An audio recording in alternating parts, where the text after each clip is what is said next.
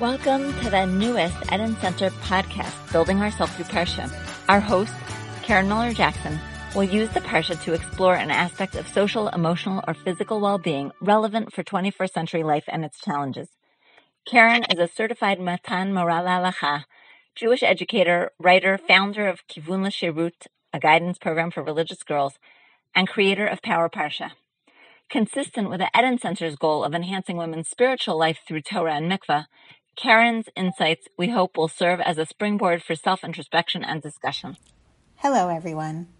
One theme which runs clearly throughout Parashat Shemot is the unwavering faith and commitment of the Israelite women to their homes, families, and marital relationships. This is seen in numerous ways throughout the Parsha. In particular, they had the vision to see beyond the present oppression and hopelessness in Egypt. The women acted to preserve life, to create life, and to keep the intimacy alive in their marriages. What can we learn from these heroines of the Jewish people about faith and perseverance, even in challenging times in our lives? This past year has been a tough one. While it is not equatable to oppression, there have been real challenges both emotionally and physically, and this takes a toll on our relationships. Using some of these thoughts on the Parsha as a springboard, I will interview Jody Waxpress about intimacy, especially during challenging times. In the biblical narrative itself, we meet several strong female characters who take responsibility for the well-being of their own or other people's families. The midwives, Miriam, the daughter of Paro, and slightly later Tzipporah, Moshe's wife. The number of noteworthy women in this narrative is further developed in Masechet Sotah, which contains a long midrashic collection which highlights the bravery of Miriam, Bat Paro, Yocheved, and adds a collective group of female heroines, the Nashim Tzidkaniot, the righteous women of that generation. Several of the female characters are unnamed in Parashat Shemot, such as the midwives, Bat Levi, Bat Paro. The Midrash responds to this anonymity. Even if the women were not always named in this story, it is clear that their continued faith in Hashem and the action they took played an essential role in the redemption from Egypt. Here are some of the highlights from the Midrash in Masechet Sotah. First, there are the Me'aldot, the heroic women who defy Paro and continue to birth the Israelite babies. While the midwives are anonymous in the biblical narrative, the Talmudic rabbis associate them with either Miriam and her mother Yocheved, or Yocheved and her daughter-in-law Elisheva. The Torah teaches that appropriately, they are rewarded with batim, just as they persisted in protecting others' homes and families. The Talmud further teaches that they were even given the houses of Kehuna and Malchut, the priesthood and kingship. Next, there is Miriam, who plays an active role already in the Torah narrative, where she watches over Moshe.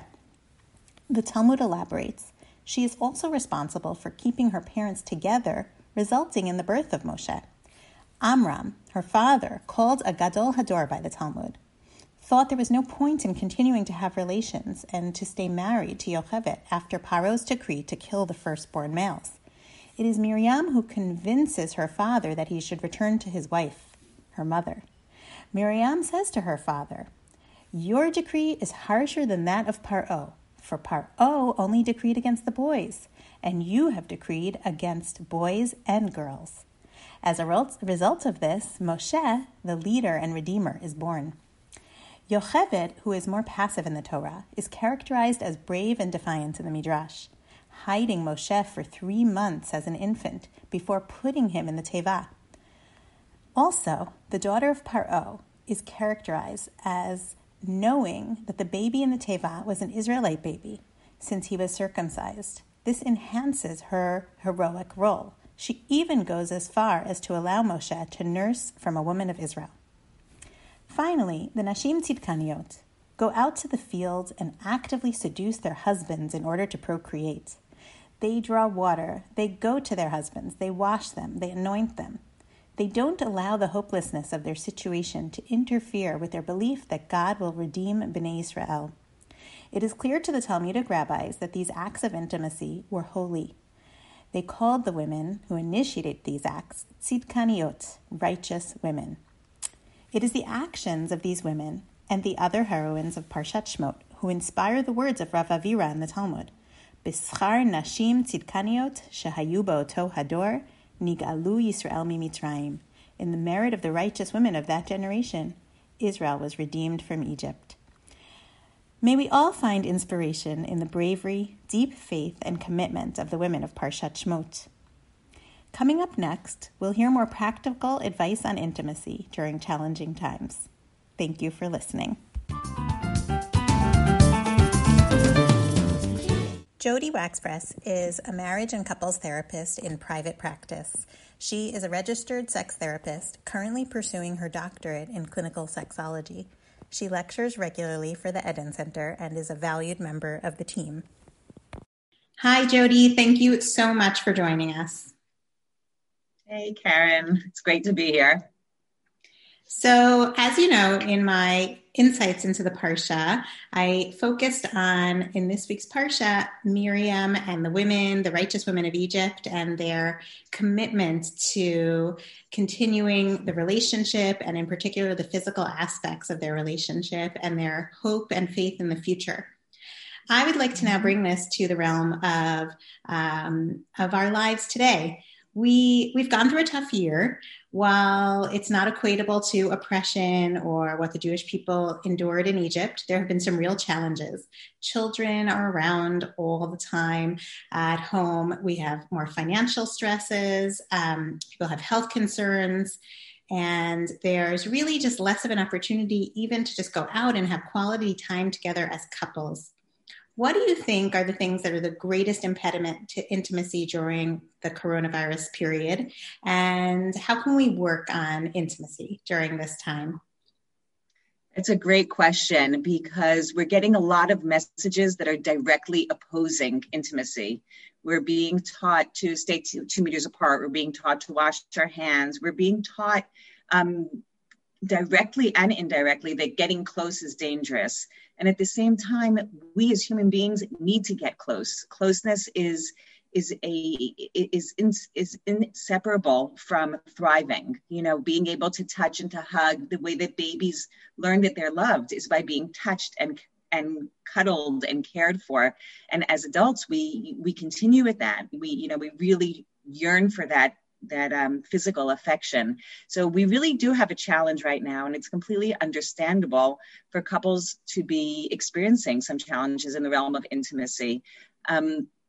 Intimacy, what's really important to remember is that intimacy, first of all, is not only sexual intimacy, it's also holding hands and hugging and kissing and experiencing things together. There have been many, many studies that show that people bond on a very, very deep level after they've gone through an experience together, whether it's a positive experience or a negative experience. So I think we're going to find that that's going to contribute to another level of intimacy that we're developing throughout this year. And I think that I would say there is a sense of oppression. It may not be by another country or, a specific, the Mitzrayim versus the Israelis, but by a pharaoh. But there's an oppression by this virus that is an unknown. And when we face uncertainty, it shakes us up a lot. We like to be prepared. Definitely. And so we're going to hear as we go on from you particular suggestions and practical advice about how to work on our intimacy during this time. But before we get to that, let's talk about the relationship between physical contact and emotional well-being. As you mentioned, the value of hugging and basic touch has really been reinforced for us during this period. When you think about the grandparents who are just waiting to hug their grandchildren, those images. Can you discuss the relationship between the physical and emotional aspects in intimacy and in sexuality? Of course. I mean, when we hug someone, there's a chemical neurotransmitter in our body that's called oxytocin, which is released. And when oxytocin is released, we feel warm and we feel safe. It's called the cuddle hormone. And we thrive on the cuddle hormone. It's something that makes us feel accepted and loved. So not being able to have that is a big deal. And we have to try to learn new ways to release that hormone. One of the ways to do it is hug the people you can hug. As much as you can. So, my kids, I have teenagers and above, and it's a lot of boys. And some of them, really like to get like a nice hug from mommy, or they like to hug me because they're big men already. They like to put their arm around me and, I can protect you kind of a way. Any kind of hug, even if you're just walking behind someone, if you walk behind and just put your arm around someone, that's very, very important. But we can also feel virtually hugged. And I think our country uses that term very wisely, throughout wars and mivtzaim, whatever that means. We say, "Anachnu mechabkim otchem," right? "Anachnu mechabkim et hatzafon," like we're hugging the people in the north that are going through challenges. We're hugging people in the south. And if we talk to ourselves and we internalize that feeling of being hugged, some of that is going to affect us physiologically as well. When it comes to sexuality and couples, being sexual in a time of stress, a lot of difficulties can come up because for one partner, they may need that, to be able to feel safe, to be able to feel that they can just like let it go and relax and just be themselves and just enjoy the physical pleasures and the intimate pleasures, while another partner may feel that they are trying to be stoic and they're working so hard all day long to maintain this sense of I can handle this, that the second that they allow themselves to relax a little bit, it can be scary.